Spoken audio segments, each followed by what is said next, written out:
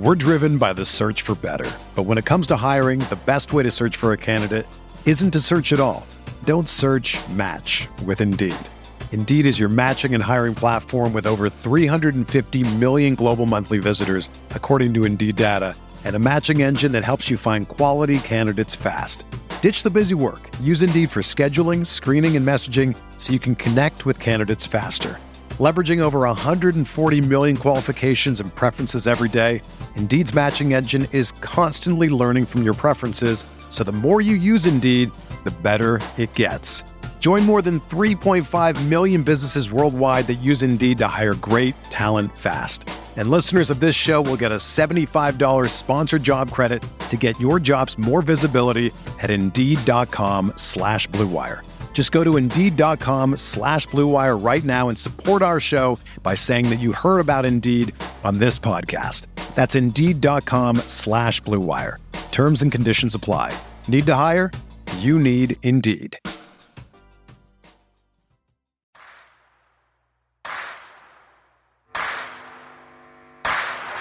You're listening to Setting the Pace, your go-to Pacers podcast with Alex Golden and Michael Facci.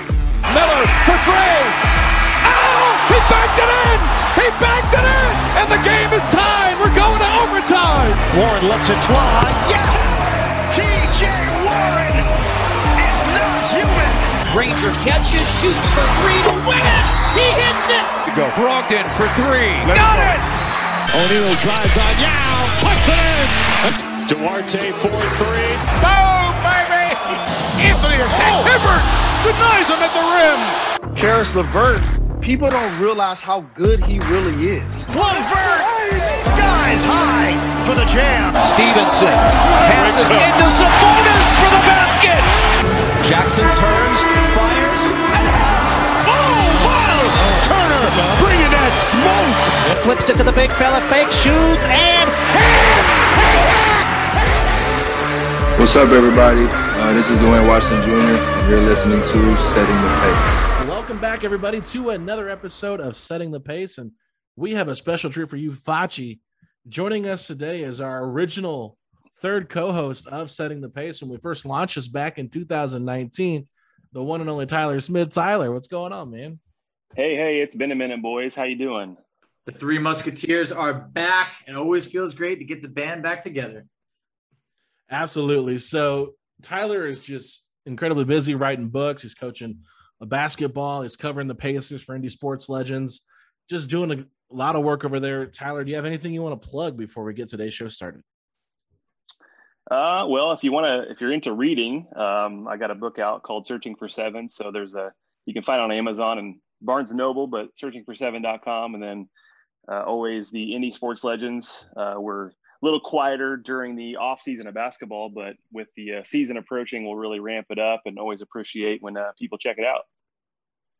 Yeah, absolutely. So I know we always plug people at the end of the segment, but I think we should just do it at the beginning, let them get it out of the way. So we are going to talk a little bit today in this first segment about the interview Rick Carlisle did with the Sideline Guys on the Sideline Guys podcast. So Facci, I'll start with you. Any big takeaways from that podcast? Anything you want to hit on that you heard? Yeah, I would say one thing that stood out the most is basically when Carlisle addressed TJ Warren. He says it's going to be a while. He said that he'll be okay, but they really don't know when. And then that basically led to the real reason why they went so hard at Torrey Craig so early. And you and I had been wondering, basically, there has to be a plan if they went after Torrey Craig on the first day of free agency in the first 10 minutes. And I think the Pacers knew all along that Warren probably wasn't recovering as fast as all of us had hoped. No, absolutely. I think that was one of the biggest takeaways too, because we had Kevin Bowen on and he was like, well, I'm not sure if they knew it was going to be this way, but I've always said, regardless of whether he was going to start the season or not, you need that insurance, because with the amount of foot injury history that TJ Warren has had, you clearly cannot bank on him being healthy for the entire season. He did it one time, and that was a couple of years ago when he went off in the bubble and finished out that season. But, other than that, it's not been really something you can bank on. So, Tyler, your thoughts on that, and then anything that you want to add that you heard from the Sideline Guys podcast that you liked. Yeah, it's also not too surprising that Warren is not fully healthy. I think some fans are thinking, man, it's been, he missed a whole season, but remember last year started later. I know the initial timeline was, we were kind of unsure, but some people were saying as little as 6 weeks, and that was kind of unrealistic. But it really, when you look at the actual timeline, it wasn't that long ago. He's coming into a contract year. He wants to be right. The Pacers want him to be right. So probably better, as much as fans would love to have him right away, probably better to just make sure that he's 100%. And then I think for me, the biggest takeaway from the Carlisle podcast was his praise of Isaiah Jackson. Had a couple quotes in there about he's never seen somebody block so many jump shots as him, which is, he said it's very interesting because, you think about protecting the rim, which he talked about him doing that as well. Said he can guard any position, all 5 positions on a switch and do it well. So I'm just a believer in Rick Carlisle's talent evaluation, I guess. And so when you hear him talk about, because, some coaches, they talk about their draft picks and they're like, yeah, they got talent, but he's really high on him. And that could be a big deal. Definitely. I thought that was another thing that stood out there. I mean, true high praise for Isaiah Jackson. I mean, this is someone that we really didn't know how he'll be able to fit into plans this year, but the way Carlisle spoke about him, it feels like he's going to try and find a way to get involved. I mean, really talked about how Isaiah's working on that 3-point shot so he can play a little bit of the 4 more. I like that a lot. And then also he did have some praise for Chris Duarte. Duarte, which, I know Carlisle's ceiling was a bit lower coming into the league, back when he got drafted, but he said that he was also 24 years old. And he said that no one is more NBA ready in this draft than Chris Duarte. And I love that because, hey, I'm thinking this guy's good to go right now, but hearing it straight from Carlisle has me even more of a believer in Duarte. Oh, yeah. And I think one of the great things he said, too, is, we weren't able to keep McDermott. So that definitely did play a factor, I think, in what position they might have targeted. I think they liked Duarte all along, and it happens to be the position or the same area and does a lot of the same strengths of McDermott, but you're hoping he'll be a much better defender than Doug is. So that's exciting. But I think one of the most interesting things he said, too, in this whole entire conversation, there was a lot of, coach speak, a lot of just answering things, but not really answering too much. But I thought one of the best things that he talked about was how difficult the schedule is at the beginning of the season, and mentioned, last year with Dallas, they started off, they were like 13th in the Western Conference, and people were starting to question them. He said, that'll really, tell me what this team is made of. And so I think that that's something to keep an eye on too. Having that tough schedule, we know the month of December really favors the Pacers with home games, but that first part of the schedule is just a little bit brutal. And I was glad to hear him kind of address it, not for an excuse reason, but hey, our guys are going to have to really figure out a way to handle this schedule. And if we get off to a rough start, right that ship. Tyler, did you find that interesting? For sure. And it's kind of interesting that with some of these injuries that are, happening here at the beginning and also getting acclimated to their third coach in 3 years, there could be some growing pains there at the beginning, and you add on the tough schedule. So what's going to be very, very important is if the Pacers can just tread water and maybe even be, 500 through their first handful of games, because then things can shift. Maybe, again, we don't know when Warren's coming back, but maybe they get a little healthier. They start to get their feet under them under Carlisle and can have a big run in December, and things can change in a hurry. Yeah, and while I also love that, outside of the schedule, Carlisle mentioned that he met with everybody, kind of, for the most part, visited players, wanted to really build those relationships. I think that was great. But one name I also heard mentioned a few times was Jeremy Lamb. And it sounded like the way that Lamb's name was brought up a few times, it sounds like he will be involved. So I feel like given the recent injuries lately, it seems that the Pacers are more than fine holding on to Lamb. Sure, they'll work out their tax issues, right up against that tax basically. But Jeremy Lamb, they said he's looking better. He's been working out over there, and it does sound like he will be in that rotation. Did you guys see that any other way based on his comments? Tyler? Yeah, that was my takeaway as well. I actually re-listened to Carlisle today, or listened to it twice, and that was probably top 3 of my takeaways as well. He talked about, and just kind of the way he said it, it was almost like telling fans that, like, hey, don't forget about Jeremy Lamb. I mean, I know with his injuries and with some trade rumors and stuff like that, he's like, don't forget that we got this guy and he's looking good so far. So him and 10 other guys, it's like if they can just stay healthy, they can contribute. And so right now, with the other uncertainty with the injuries, Lamb is not a bad guy to have around. Well, let me ask you this, Tyler. Have we been a little bit too harsh with our slander or criticism of Jeremy Lamb?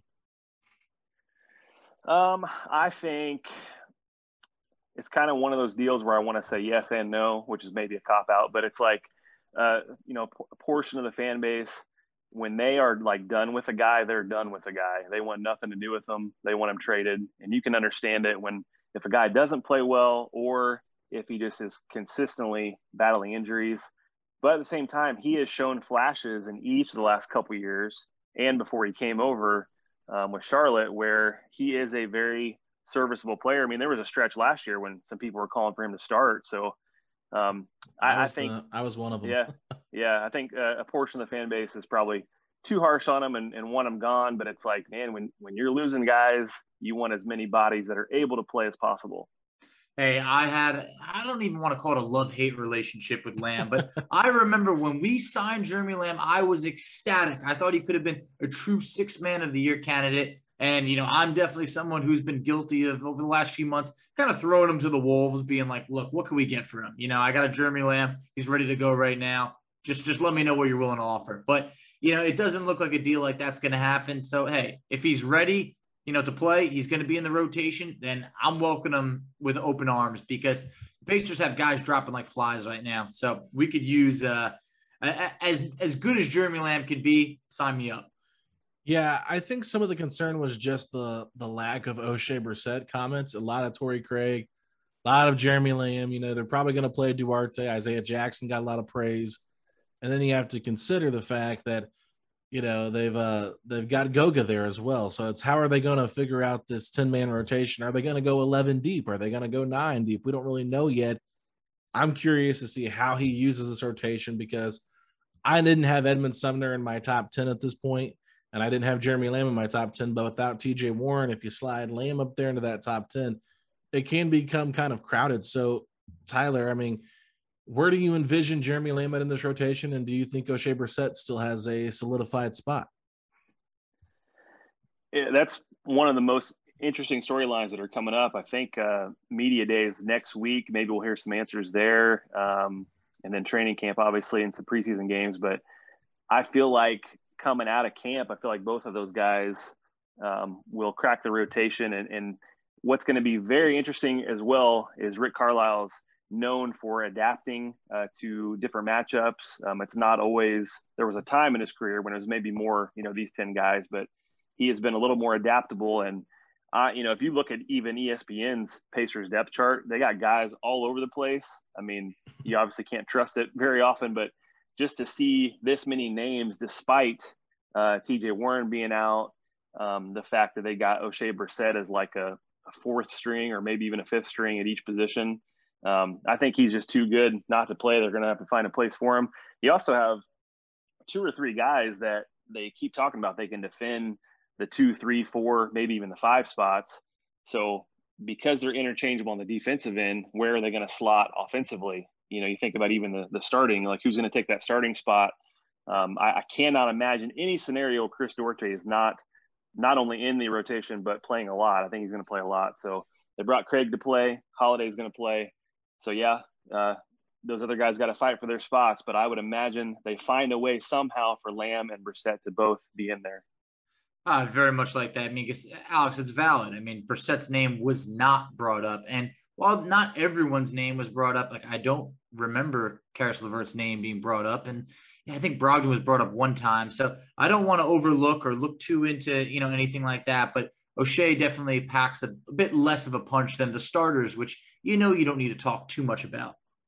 Yeah, I just find it interesting. He brought up Torrey Craig, filling in for TJ Warren. So does that mean Craig starts? We don't know. Justin Holiday could start. And then at that point, you're just kind of looking, okay, so if Holiday starts, you got McConnell, you've got Duarte, you got Lamb, you've got Torrey Craig, and then you've got Goga, and then you've got O'Shea. There's 11 guys you can play right there without TJ Warren. It just becomes really crowded, and I'm just hoping that we heard a lot of praise for O'Shea from Kevin Pritchard, but at the same time, Rick Carlisle has to make that decision. And what is his, reputation? He doesn't play a lot of young guys. I mean, that's kind of been his reputation. So O'Shea Brissett, while we had him at the end of last season, it was kind of like the spark that interested us to see a new guy on the court. He does have some flaws to his game. I don't think he's the perfect player, but I think he's really the only true power forward that we have on this roster. And then you also have to wonder if they're going to stagger these double big lineups, and go with Sabonis as a solo center and Turner as a solo center.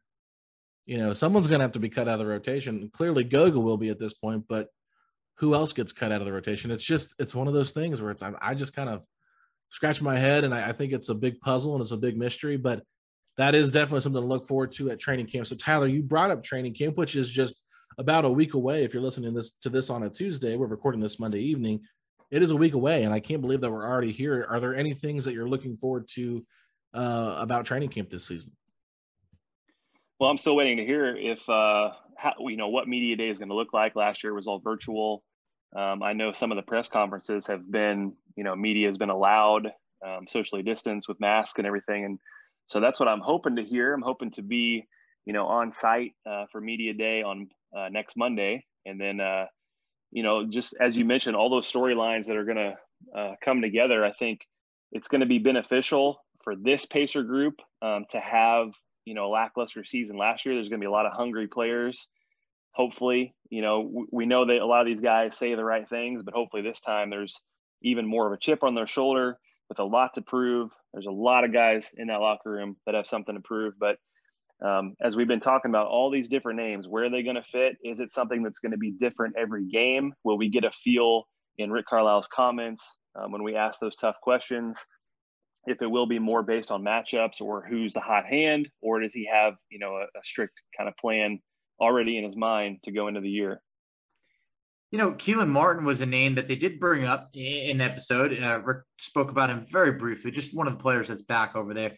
Tyler, what do you think happens with Keelan's contract as it's still not guaranteed?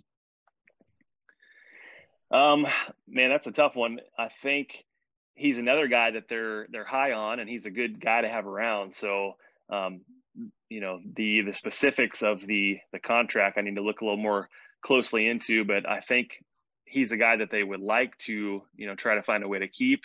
I think he's really more of a depth piece for the roster, the way it's currently constructed. There'd have to be probably several injuries for him to, crack some minutes, but I think he's a guy that they want if the financials work.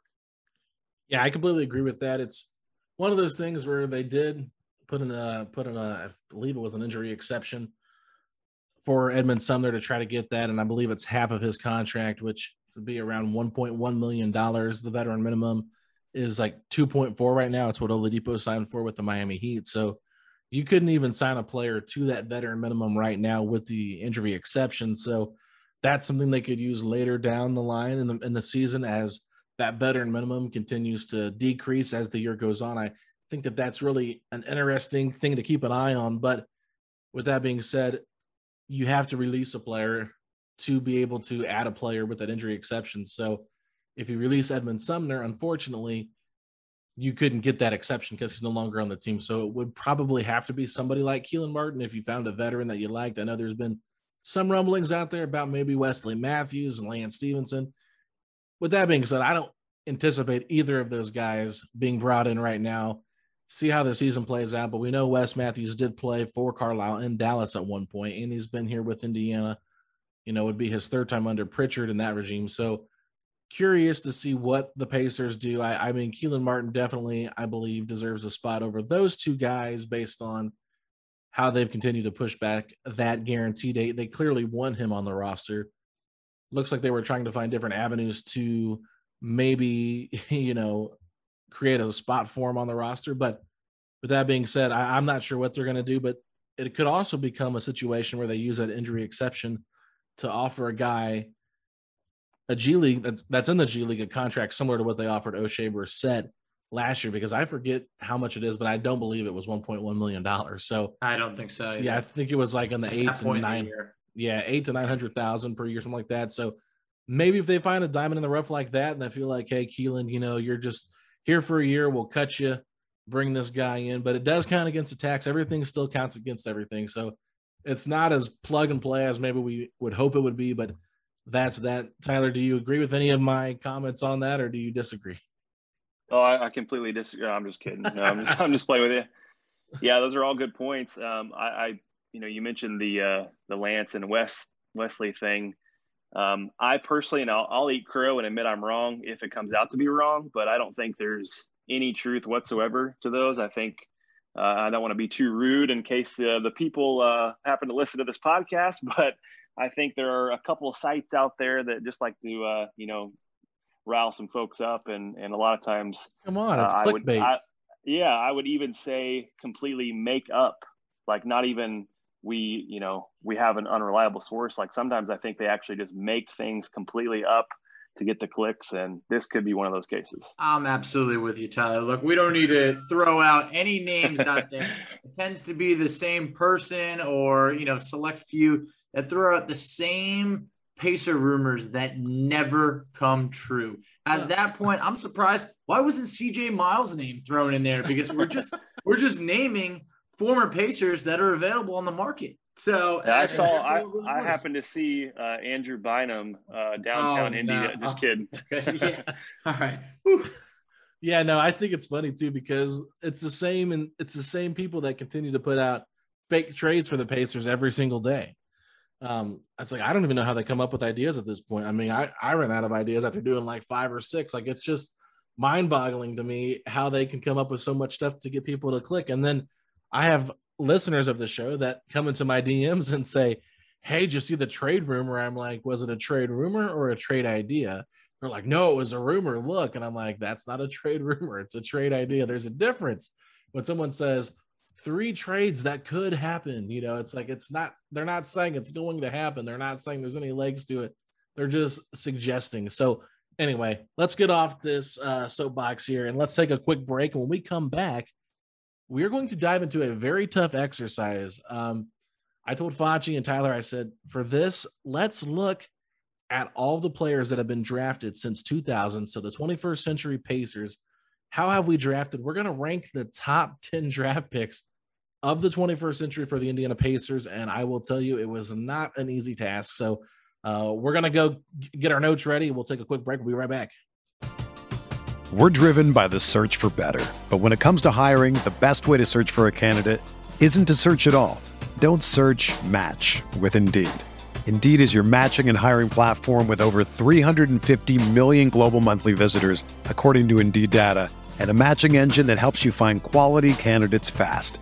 Ditch the busy work. Use Indeed for scheduling, screening, and messaging so you can connect with candidates faster. Leveraging over 140 million qualifications and preferences every day, Indeed's matching engine is constantly learning from your preferences, so the more you use Indeed, the better it gets. Join more than 3.5 million businesses worldwide that use Indeed to hire great talent fast. And listeners of this show will get a $75 sponsored job credit to get your jobs more visibility at Indeed.com/Blue Wire. Just go to Indeed.com/Blue Wire right now and support our show by saying that you heard about Indeed on this podcast. That's Indeed.com/Blue Wire. Terms and conditions apply. Need to hire? You need Indeed. All right, everybody, we got our thinking caps on and we are back and we're going to rank the top 10 Pacers draft picks from 2000 to 2021. Let's start with number 10, Tyler Smith. Who is number 10 for you? All right. Well, this is, as Pacer fans know, kind of a tough list when you talk about just from 2000 on and kind of top heavy. But, as fans know, there's been not a whole lot of top draft picks selected for the Pacers because they've been a pretty good team or a fairly good team for that long. But I am kind of digging into the archives here, and I'm going to go with a guy who brought the hype, and his name is Fred Jones. And maybe it's more of a, side of me that's a fan. There's probably some other guys that are, better overall basketball players, but he did have a couple good seasons. He averaged 10.6 one year, of course, the slam dunk champion. Averaged 9.6 another year. And I thought overall pretty good value for where he was picked. So I'm going with the hype man, Fred Jones, at number 10.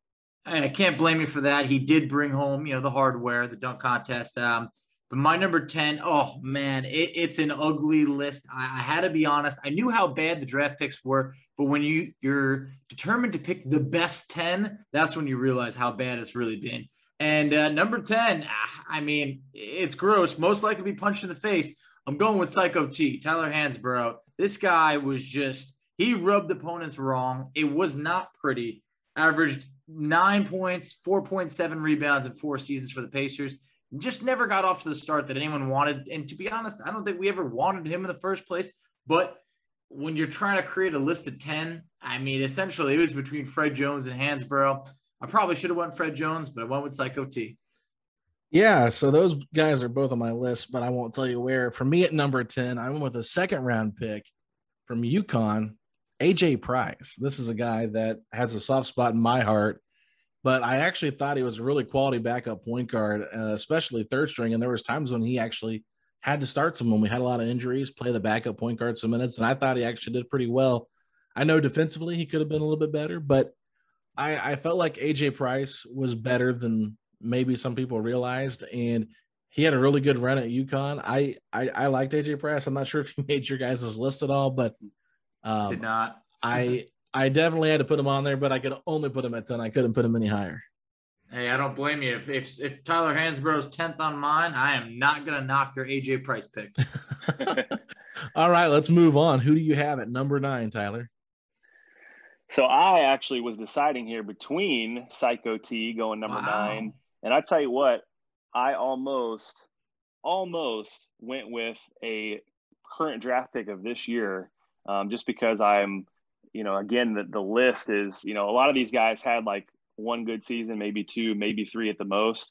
So to me, it's not even that far-fetched to put this year's draft picks in there. So I was very tempted to even put Isaiah Jackson in this spot because I'm that high on him. But I did go ahead and go with Psycho T. I especially remember that series against the Bulls, that steal and dunk across court when the Pacers were the 8 seed. Really felt like he was a guy that, as many, scouts said he was not going to make it in the NBA, but he had a nice little career there at the beginning and was fun to watch. He really was. It's just someone, man, I rooted for him to get better. It just never really happened. Just one of the best all-time college players, but it just didn't translate. But hey, as long as I'm not alone and we have them both on the list, I feel better. Number 9, I have a guy that it's almost like I wanted to be nice. The list was bare bone. I went with Aaron Holiday. This is a guy that shot 39% from 3 2 seasons ago. I mean, I thought he would have been a double-digit guy, but I felt like Aaron Holiday at times flashed enough to crack my top 10 list. Yeah, see, for me, it's so hard to sit here and put Aaron on the list. Like any guys drafted in this regime, it was really hard for me because we pretty much have moved on from everybody besides Goga and Edmund Sumner. And it's like Sumner's now injured and he's a second-round pick. And it's like, how impactful has he really been to us winning? Not much.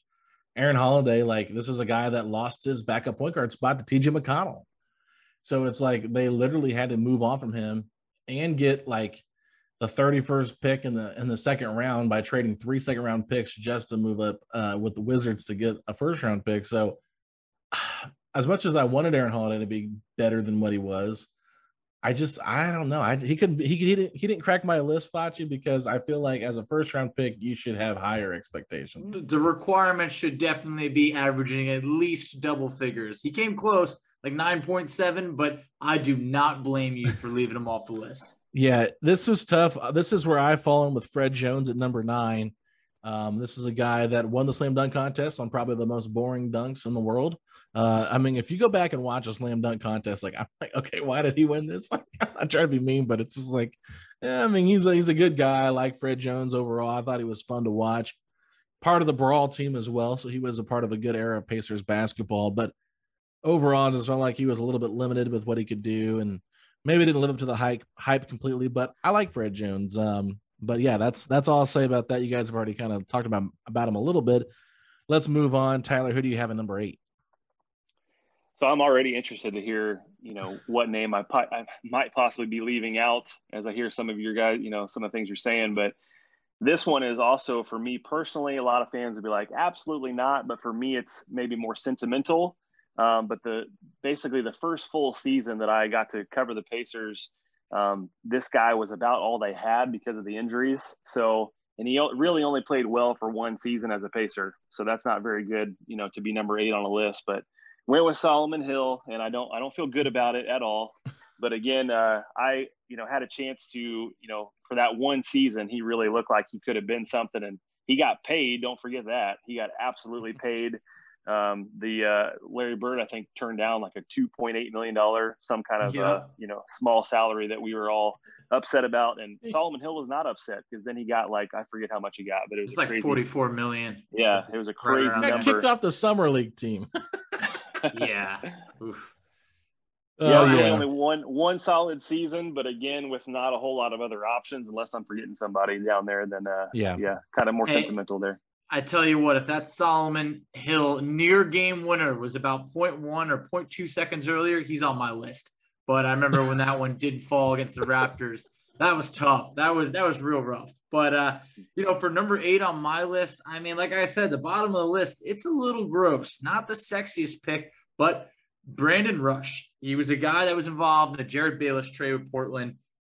I don't want to call him underrated, but he could shoot the 3 ball. How do you justify Brandon Rush over Solomon Hill? As a Pacer, I thought Brandon Rush's years as a Pacer was better than Solomon Hill's run. Okay, Solomon Hill was a better NBA player overall, made a lot more money to play in the league for longer. But Brandon Rush, his couple of years with the Pacers, averaged 9 points, about 4 rebounds, shot over 40% from 3 during that span. We went through a lot of, kind of a gross production that we named so far. Brandon Rush was actually underratedly decent.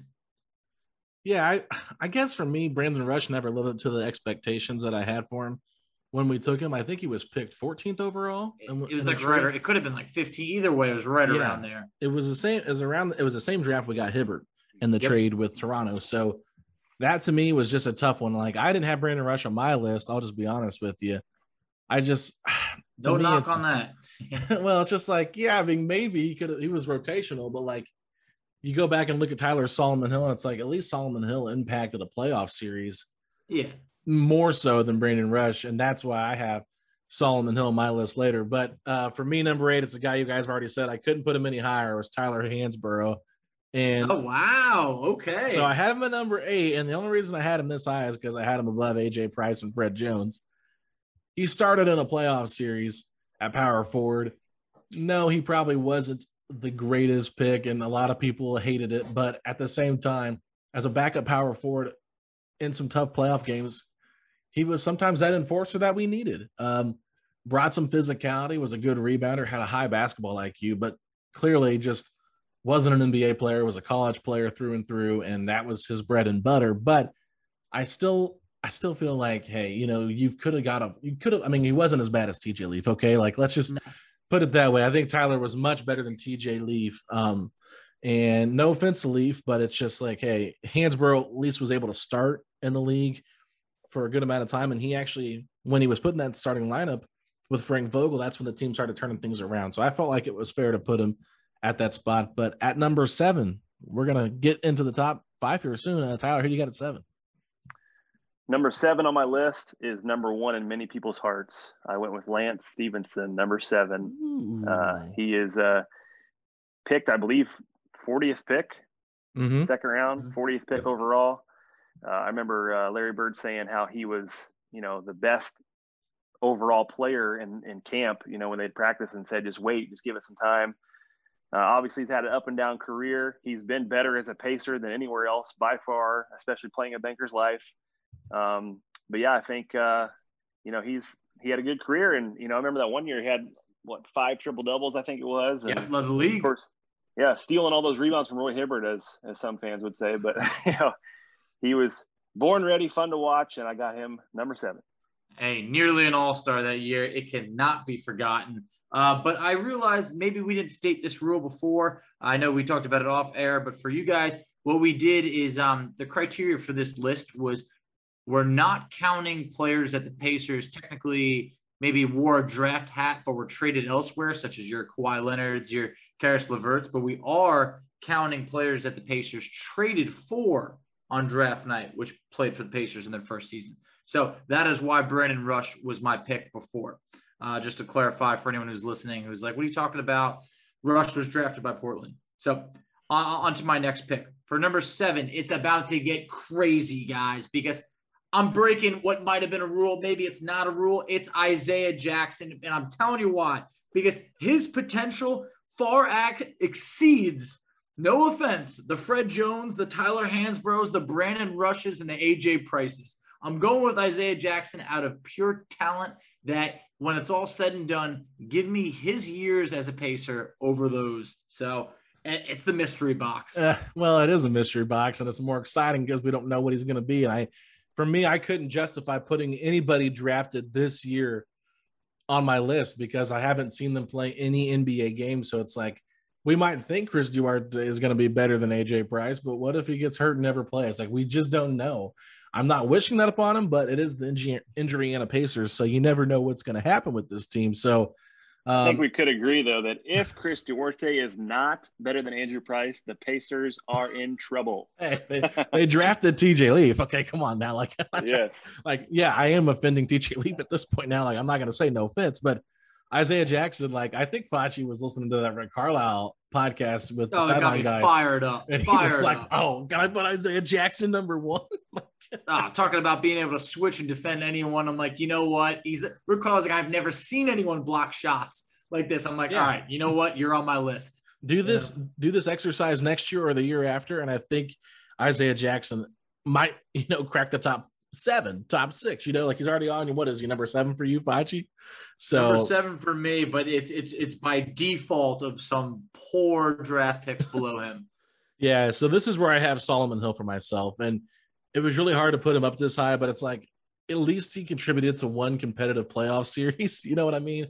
Like at 23 from Arizona, nobody really expected the Pacers to draft him. We were all expecting somebody different. I think this is the same draft that Draymond Green was selected in the 2nd round. So I think a lot of Pacer fans are like, can we please get Draymond? Because we're all familiar with the Big Ten and we knew how dominant he was there with Michigan State.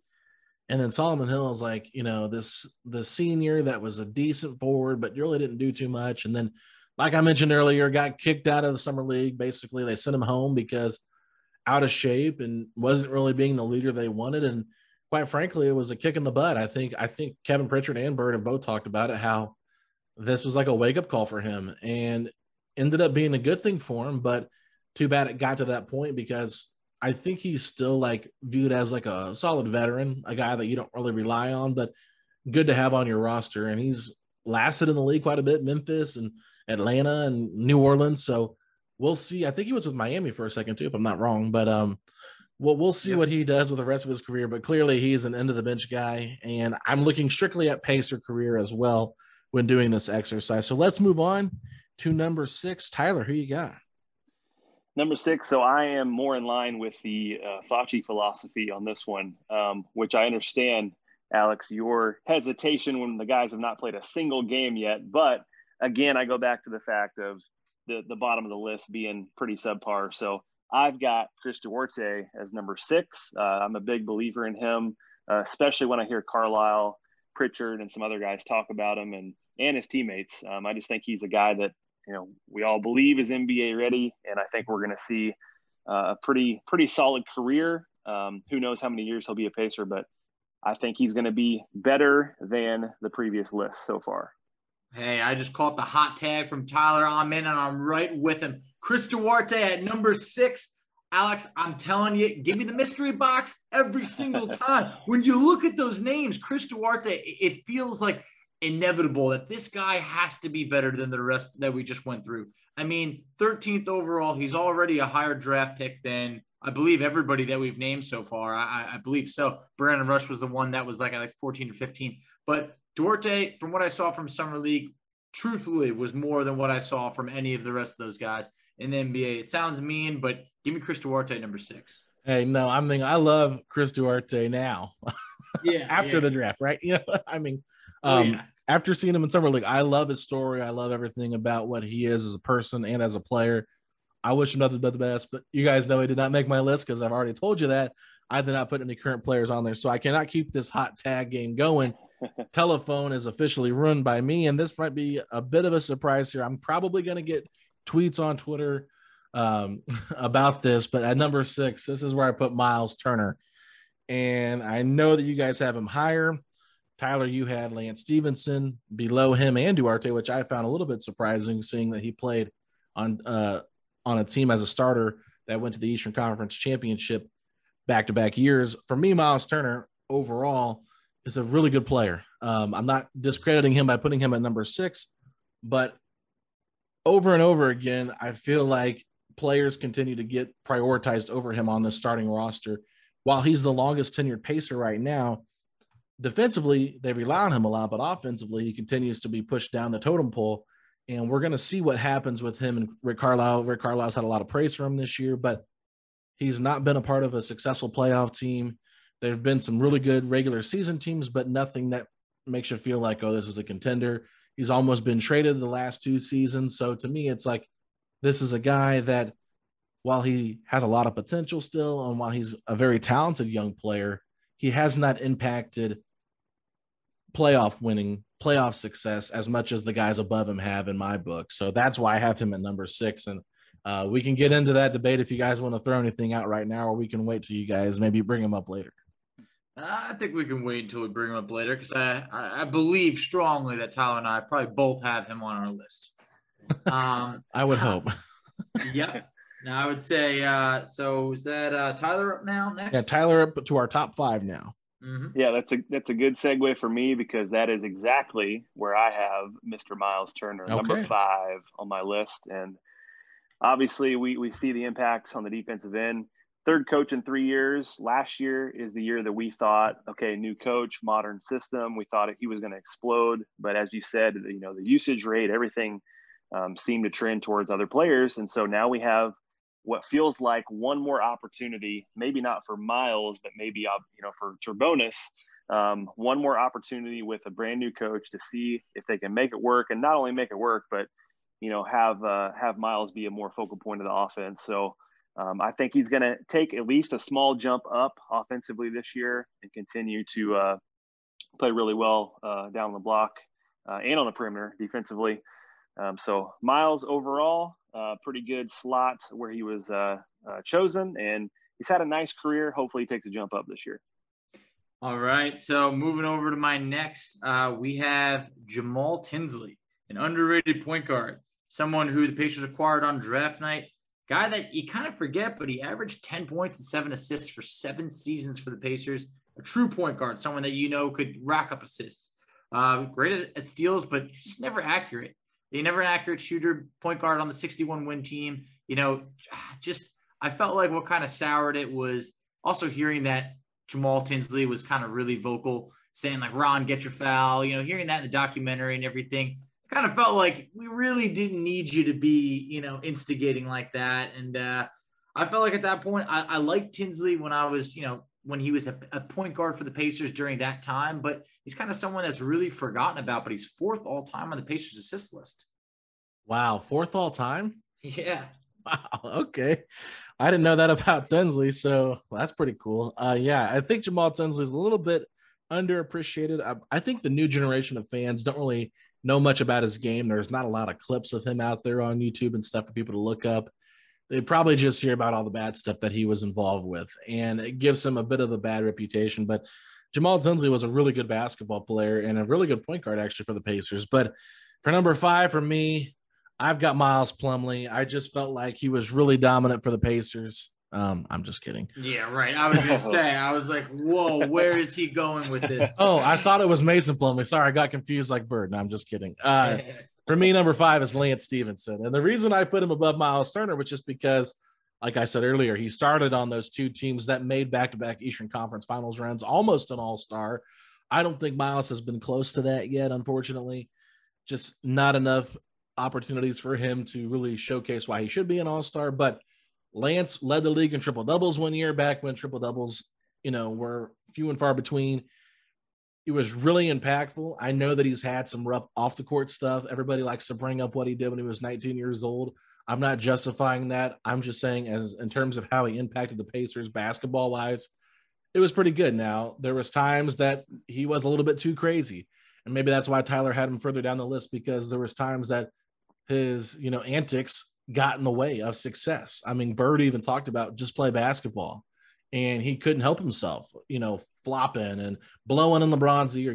The fans loved it, but it wasn't the way to win basketball games against a star-studded team like the Miami Heat. But for me personally, I just love the fact that he did not fear those guys. And sometimes I feel like this Pacers team, they just missed that bulldog. And Lance was that wild card. He was that bulldog. And there were times when he would just put his shoulder down and drive through a big guy and put a layup up or make a flashy pass. I mean, we even saw it when he came back. Lance, to me, is just a fun guy to root for. And I know that at this point in his career, he's an end-of-the-bench guy, not in the NBA for a reason. But for what he was at that time, he brought more to the Pacers in terms of impacting them in the playoffs than I would think, any guys that we've mentioned yet. No doubt about it. No doubt. Tyler, who do you got next? So we're up to number 4? We are. Right?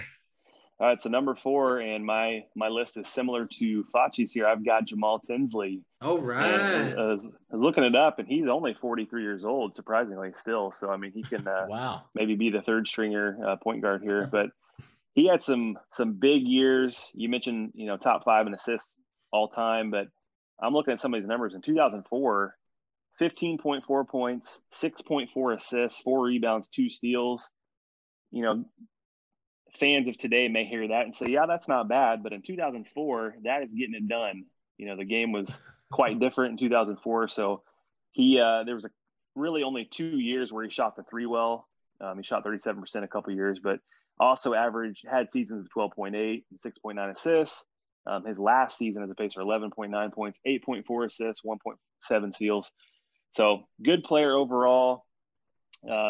And yeah, you mentioned, watching that documentary and maybe some of the fans being their first taste of Jamal and obviously leaving a sour taste in their mouth. But before that, he was a very solid point guard, and he was drafted with the 27th pick. Yeah, I mean, I would just say the Tinsley time, it was fun. I want to say that he had a game winner against the Spurs like so many years ago that I just remember when the Pacers were never beating the Spurs. So it was a fun experience on the court. You love a guy that can really set his teammates up, and that was Jamal Tinsley. Moving on for next on my list, I finally have Lance Stevenson, a second-round pick that nearly became an all-star. I mean, I just felt like this is a guy that we're still hoping comes back to Indiana because he was that fun to watch.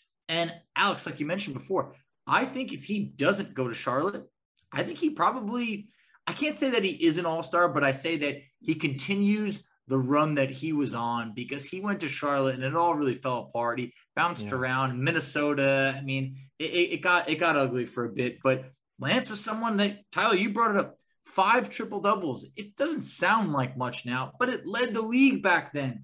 And I remember, Alex, when we talked about big playoff performances, I want to say it was like 27 points to be exact against the Knicks. In that, I believe it was game 6 when we moved on or whatever it was. He was on fire. He was on fire. And he didn't mind ruffling the feathers of your opponent, whether it's LeBron or anyone else. Lance got underneath your skin, and he contributed offensively, both sides of the ball, for a second-round pick. I mean, he exceeded expectations by far. Well, let me ask you guys both this. I'll start with you first, Tyler, then we'll go to you, Facci.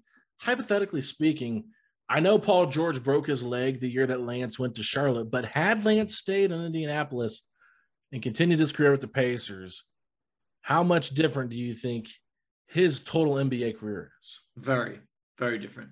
Completely, That year, he could have been one of the go-to guys on offense. I mean, you got to think about it. You remove Paul George from there, you're still looking at, George Hill, Roy Hibbert, David West, Lance. I mean, I don't know what efficiency, but he could have averaged maybe about 20 points per game that year. I'd probably put it up at least around 18 or so.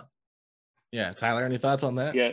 Just, the entire trajectory of his career just completely changed. And if you look at the numbers specifically, the shooting numbers where he's never been that good of a shooter, but for, as a Pacer in that Banker's life, there were some pretty big splits. He's just comfortable there. And again, with or without Paul George that season, being comfortable, being a near all-star, never leaving that environment and just constantly being surrounded by that group of people and the fans.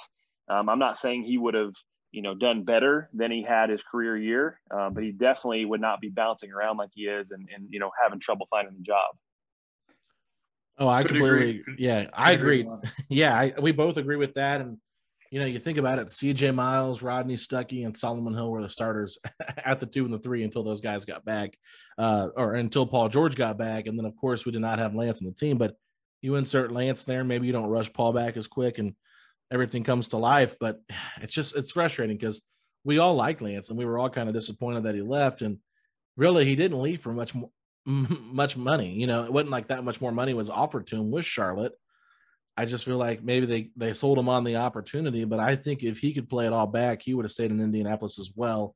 And maybe they figure something out. But let's move on. I am going to share my number 4, and I have Jamal Tinsley. For all the reasons I said earlier, for what Tyler said, I just feel like underappreciated pacer. I had a tough time deciding between him and Stevenson for 4 and 5 because Lance is more recent and what he did was more recent, but Tinsley was really pivotal for that team's success that won 61 games. I think actually Rick's first year, I think Rick put him back on the bench and he was starting for Isaiah Thomas, and then Rick brought him off the bench. And then with injuries occurring, he got put back in the starting lineup and really just owned it. So yes, he eventually got dismissed from the team. He happened to be at every off court incident that happened with shootings and stuff like that. So fans wore out quickly with him, but I think at the end of the day, he was still a good basketball player. So let's move to our top 3. I think we all are going to agree on our top 3 here more than likely, but we'll see. Who do you have at number 3, Tyler? Number 3, I'm going to give a shout out to Michael Grady on this one. I have Roy Hibbert. I just like doing that. I miss Michael Grady so much. You have no idea. Yeah. But yeah, so Roy Hibbert's my number 3. Things didn't end very well, is what we would like with Roy, but getting him with, I believe, like the 17th pick. Is that right? 17th? Yep. Somewhere, yeah. Just a huge part of the Pacers' success. And I'll say this, I was, my first media experience, my first Pacer locker room experience was 2014. And that's when things were starting to go wrong with the locker room and specifically with Roy. But before that, he was just a dream for the city and franchise, just amazing with fans. Shout out to Area 55. I was in season 1 of that. Just incredibly hard worker, one of the best defenders, as we know. And many times he was the main reason, people will argue some other guys, many times he was the main reason the Pacers went toe-to-toe with the Miami Heat. His numbers against the Heat, where they just couldn't match up with him down low. Again, huge. So that's why he's number 3 for me. All right, guys, we got a little bit of drama here because it turns out I always like to put a little consolation pick in there. So I actually started at 11. So I'm just going to have to go back-to-back picks here. So it's going to have to be my 3 and 3B. And 3B is going to – How did you do 11? Did you not number it? I just have it all down on a list and I wrote it out. So I had like more than one line per person. So it ended up – Let's just cut Aaron Holiday from your list. Yeah, we can cut Aaron Holiday. But so moving over to next on my list, I had Miles Turner. I mean, someone that I know you guys already mentioned. Turner at this point, hey, he's the longest tenured Pacer. If you look at his numbers across the board, he's going to end up, if he continues to be a Pacer for years to come, who knows, he's going to end up potentially, owning some categories or moving up in those categories. I would say moving up would be fair because he has those like through age, 24, he has the most points for the Pacers, most rebounds, or I know he did at least like a year ago. So someone who, man, never got on an all defensive team. He's tried to, he's really been vocal about wanting to be a defensive player of the year, but never quite got there. So I feel like at this point, having him number 4 on my list, he's at least someone who's played longer than the rest of the guys on my list, but also has shown enough where, hey, no one's ever going to call him a bust, not lived up to his potential or anything of that sort. So Miles has had a pretty good career. And while I'm at it, I'm just going to go, would have been my 3rd, Roy Hibbert. I just felt like these two, I mean, it feels like I knew they were going to be duking it out for their spot on my list, but Roy's the 2-time All-Star, the guy who actually did make a defensive team, a second team all defensive in 2013, 2014.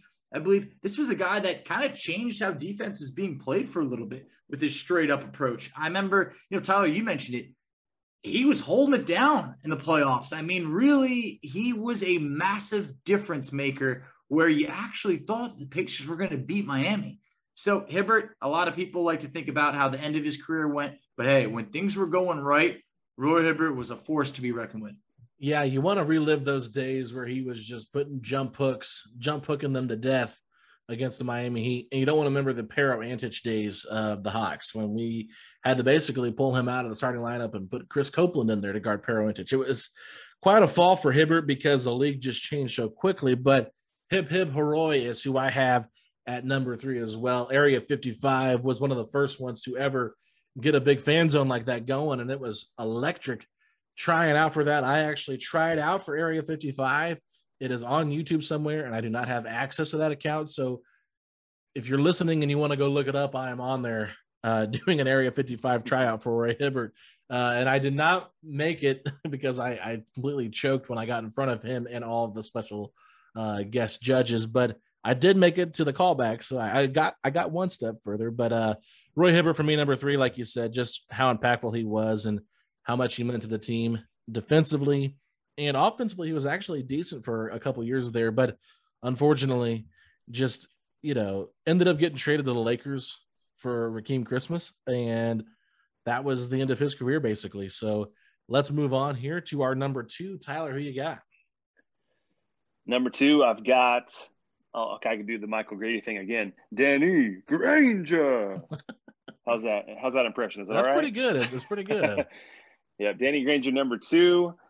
Man, one of my favorite memories, the game where he dove on the floor and knocked his teeth out, when the Pacers Boston. they were ahead, and it's season opener. Man, yeah, we just signed this guy to a huge deal, and he's diving on the floor, just awesome, and we've talked many times on this podcast, if he just had one more healthy season in him, the Pacers probably are wearing rings.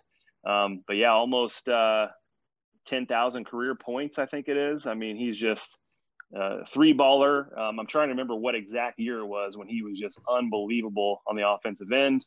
One of my favorite all-time Pacers, number 2 on my list.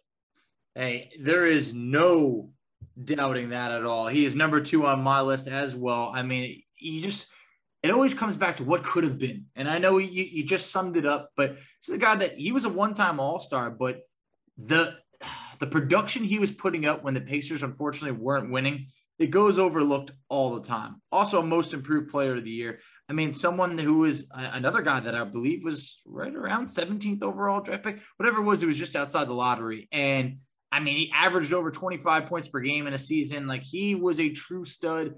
Everybody felt that he was also the leader of the locker room at times. I mean, Paul George cited that when they traded Danny Granger, I mean, that was a massive blow to not only him, but also the team. And Granger is just someone that you wish you saw more. You wish you saw more about him, because it felt like when the Pacers traded him to Philly for Evan Turner, it really was like the end of his career. I mean, I know he ended up playing on, I think it was Miami and the Clippers for a little bit, but those Pacer years were so fun, even when the team wasn't winning. Oh, man, Danny Granger was the heart and soul of that Pacers team during the worst moments of this 21st century. I mean, you think about it, post-Brawl era, he has to kind of be the face of the franchise while the team is trying to reshape itself, rebrand itself. They bring in a bunch of, guys that were known to have clean records, I guess you could say. You got Mike Dunleavy, you got Josh McRoberts, you got Troy Murphy. It was just a blah roster, and Granger was the only thing that got you excited about it. Then when they finally put together a team that you felt like could compete for an Eastern Conference championship with David West, Roy Hibbert, George Hill gets traded here. You also have Lance Stevenson. You have Paul George. This is a team that you're like, man, okay, let's do this thing. He gets injured, and just injuries caught him at the worst time. That's the reason he fell in the draft. 217 was because of the injuries. We all love Danny Granger, and I think personally in our hearts, he's probably our favorite on this list. I mean, I think all of us would probably say that out of all the guys on this list, he is our personal fan favorite. Now, overall talent might not have been as high as the number 1 guy on all of our lists, but yeah, Danny Granger for us is just a special player, and really you just hate that he had to deal with so many injuries. But even when they traded him for Evan Turner, it made sense at the time why they did it on paper, but it also shows how much chemistry and leadership impacts a locker room. And we've seen that the last couple of years with this Indiana Pacers team. They lack that leader. They lack that Danny Granger, not just on the court, but off the court. All right, so we have made it to our number 1. I think we all have the same number 1 pick, but let's just talk about it a little bit. Tyler, who you got? Yeah, well, this is obvious. The only guy that's ever scored 74 points in a pro game, Joe Young. I was hoping it was Zeke Bogu. Yeah, obviously, Paul George is the guy. Maybe not obviously. There's probably some fans that would not have him number one just because they're still upset at him for various reasons. But Paul George, clearly from the 2000 era, the best draft pick, selected at number 10, multiple All-Stars, third team All-NBA as a Pacer, the famous dunk going toe-to-toe with Miami. I've mentioned before on this show, I believe that PG-24 is one of my all-time favorite Pacers. Things changed a little bit when his number changed for whatever reason, but man, he was a good player, still an incredible talent, and I just don't think you can argue with that guy being number one on the list. Hey, love him or hate him, no doubt about it. Paul George is one of the most gifted players to ever put on a Pacer jersey. That's why he's number one on my list. 10th overall pick in 2010, I think he could have gone down as potentially the best Pacer of all time, or at least owned our records. I mean, you can't knock Reggie's longevity, but from just a sheer basketball talent standpoint, playing both sides of the ball, I think Paul George could have been someone that would have been an MVP candidate for the Pacers. And the injury, I think, changed everything. I really felt like when he came back, things were just kind of different. The team was different at that point, same players, but, felt like that was their window. And, man, Paul George, there's just no knocking putting him number one on this list. Yeah, no, he's definitely the most talented Pacer that's been drafted in the 21st century. I mean, without Paul George elevating into who he was, you don't go toe-to-toe with Miami. I mean, no.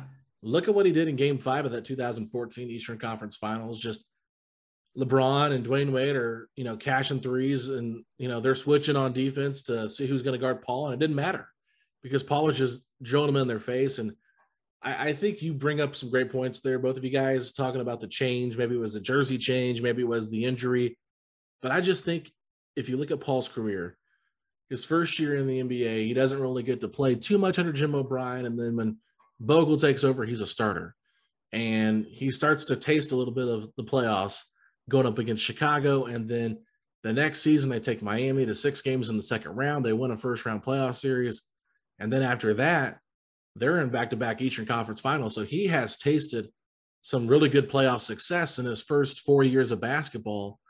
And then he gets injured. He comes back the next year after that injury, because he played like a total of 6 to 8 games before he re-injured himself and was out for the rest of that season. It was just almost like he got back too early. Maybe they should have let him sit out the whole season, but I think he wanted to get out. But he came back that next season, was on fire to start the year, if you guys don't forget. And then he kind of hit that wall middle of the season where his shot wasn't falling and he looked fatigued. But you think about it, you go from playing with Lance and Hibbert and West, and then you go to playing with, Monte Ellis, Jan Mahinmi. I mean, no offense to those guys, but that's when everything started going downhill. He didn't want to play the power forward position. Bird wanted him to play that. Bird was basically saying, hey, he don't make the rules around here. I make the calls, that kind of thing. So a lot of things went wrong for the Pacers and Paul George, but he became a franchise player really quick. He got his money because he earned it. Clearly was a top 10 player at one point. He almost helped us beat the Raptors in a 7-game series. It's just one of those things where you wish everything would have gotten better. But I really think that we overlooked the fact that he had such great success early on in his career that he got that taste of it and wanted to continue with that and never got a chance to taste that again in Indiana based on poor roster construction by Larry Bird. So, Tyler, what are your thoughts on that? Yeah, I agree with all of it. I mean, it's like kind of a maybe not even, as they say, a tale of two halves or two stories of the guy. Maybe there's like 3 in there. It's just getting a chance to kind of be up close for some of his quotes and his things that where things went wrong. But it was electric seeing what he did. And as you said, those expectations that come on, when you have some early success, but it was fun. I try to remember the good and the good times. It's no small thing. People will say, didn't win a championship, but it's no small thing to take a small market to a couple conference titles and the fun that brings the fan base and something to be proud of. Absolutely. I mean, we'll all look back on those conference finals, and it was just such a fun time to be a Pacer fan. I think I told Alex this before, but I had a PG-24 jersey that I brought to a Pacers game, and I think he was still on the team at the time, whatever it was. I was trying to get some autographs. I hung it over the railing, and the only person that grabbed it and where I couldn't pull it back, true story, TJ Leaf signed that jersey in a ballpoint pen where you could barely even read what he wrote. Just absolutely ruined that jersey. Never wore it again. Still have it in the closet, but just a tragic end. Like it felt like the final nail in the coffin on the PG-24 era. And I got to live with that, but at the same point, that's why I never bought a PG-13 jersey, because I like to remember PG-24 memories. No, I think we all agree with that. The PG-13, he became a brand. He became someone that was more worried about marketing himself than, winning basketball. And, maybe that's a little bit harsh to say, but it is what it is. He asked for a trade after saying a bunch of stuff about not wanting to leave Indiana and win a championship here. It's like, wow, you can't ever believe some of these players when they say stuff like some of the stuff Oladipo was saying last year, going up against J. Michael's reporting, like just a lot of stuff to go on. But anyway, that wraps up our top 10 list. So just to do a quick recap, Tyler, start from 10 down to 1. Who can you give us your top 10 list? Yes, I went Fred Jones at 10, Hansbrough at 9. I'm trying to remember if I forgot Solomon somebody. Hill at 7. Yeah, Solomon Hill. Yeah, and then I went Lance at 7, Duarte at 6, Miles Turner 5, Jamal Tinsley 4, Roy Hibbert 3, Danny Granger 2, and Paul George number 1. All right. Facci, we were a little confused because you had 11 guys in your top 10. Oh, so yeah. Can you run it down for us and decide what you put for your top 10? Love to break the rules a bit, shake it up a little bit, but I've decided to cut Aaron Holiday. We're out with the old, I don't want to cut in with the new, but we're in with the older. That's Tyler Hansbrough at number 10, Brandon Rush at number 9, Isaiah Jackson at 8, Chris Duarte at 7, Jamal Tinsley at 6, Lance Stevenson at number 5, Miles Turner at number 4, Roy Hibbert at number 3, Danny Granger at number 2, and Paul George at number 1. And for me, my top 10 was AJ Price at 10. Yes, AJ Price. I said that. Number 9, Fred Jones. 8, Tyler Hansbrough. 7, Solomon Hill. 6, Miles Turner. 5, Lance Stevenson. 4, Jamal Tinsley. 3, Roy Hibbert. 2, Danny Granger, and 1, Paul George. So we had a consensus top 3. Let's just for fun, let's do a consensus top 5. Who do you guys think we should put at number 4? Who'd you put at number 5 just now? The consensus? Well, the consensus top 3 is Paul George, Danny Granger, Roy Hibbert. We all had that in that order. So at number 4, I had Tinsley at 4. I think Tyler had Tinsley at 4. But at number 4, you had Turner. Yeah, I had Miles Turner. I mean, I had Tinsley at 6.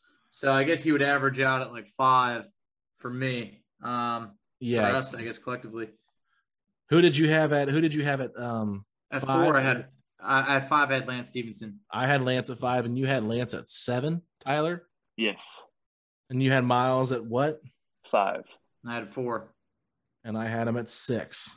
So I think fairly here we have to say Jamal Tinsley gets the 4 spot, Turner gets 5, based on you guys having Turner 4, 5, 6.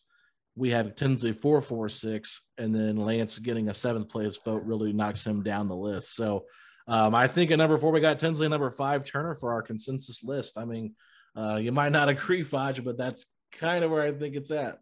Hey, I'm fine with it. I showed some love to Miles over there. I thought it was good because a lot of players didn't have the longevity. I took that in there. But Jamal Tinsley, for his prime years, they were good. I mean, Tyler mentioned that stat line you threw out there. I mean, it wasn't even just that year steals-wise. He had a lot of years where he averaged like 1.5, 1.7 steals. Like, he was doing a lot. He actually had a 5x5 game that I remember, which you don't see those often, whether it's 5 points, 5 rebounds, 5 assists, 5 steals, 5 blocks.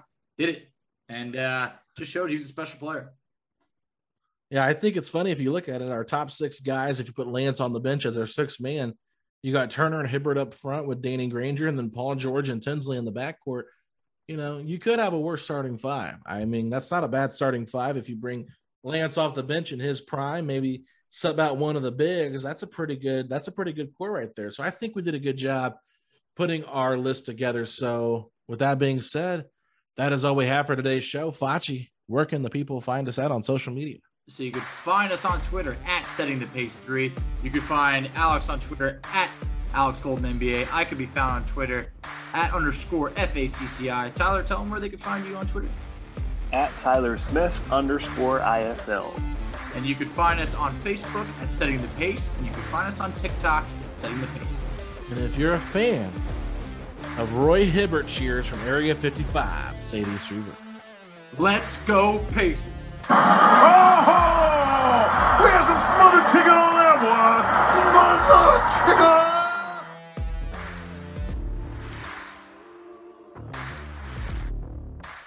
Everyone is talking about magnesium. It's all you hear about. But why? What do we know about magnesium? Well, magnesium is the #1 mineral that 75% of Americans are deficient in. If you are a woman over 35, magnesium will help you rediscover balance, energy, and vitality. Magnesium supports more than 300 enzymatic reactions in your body, including those involved in hormonal balance. From functional medicine doctors to mental well-being and female hormone experts, we all know that magnesium is the one mineral to improve all aspects of well-being and health. But which one? Magnesium Breakthrough from Bioptimizers, the trusted choice recommended by leading experts with 7 best-absorbed forms of magnesium to ensure your body receives the support it needs for overall well-being. Go to bioptimizers.com/balance today and use code BALANCE10 for 10% off. Support your journey to wellness at bioptimizers.com/balance.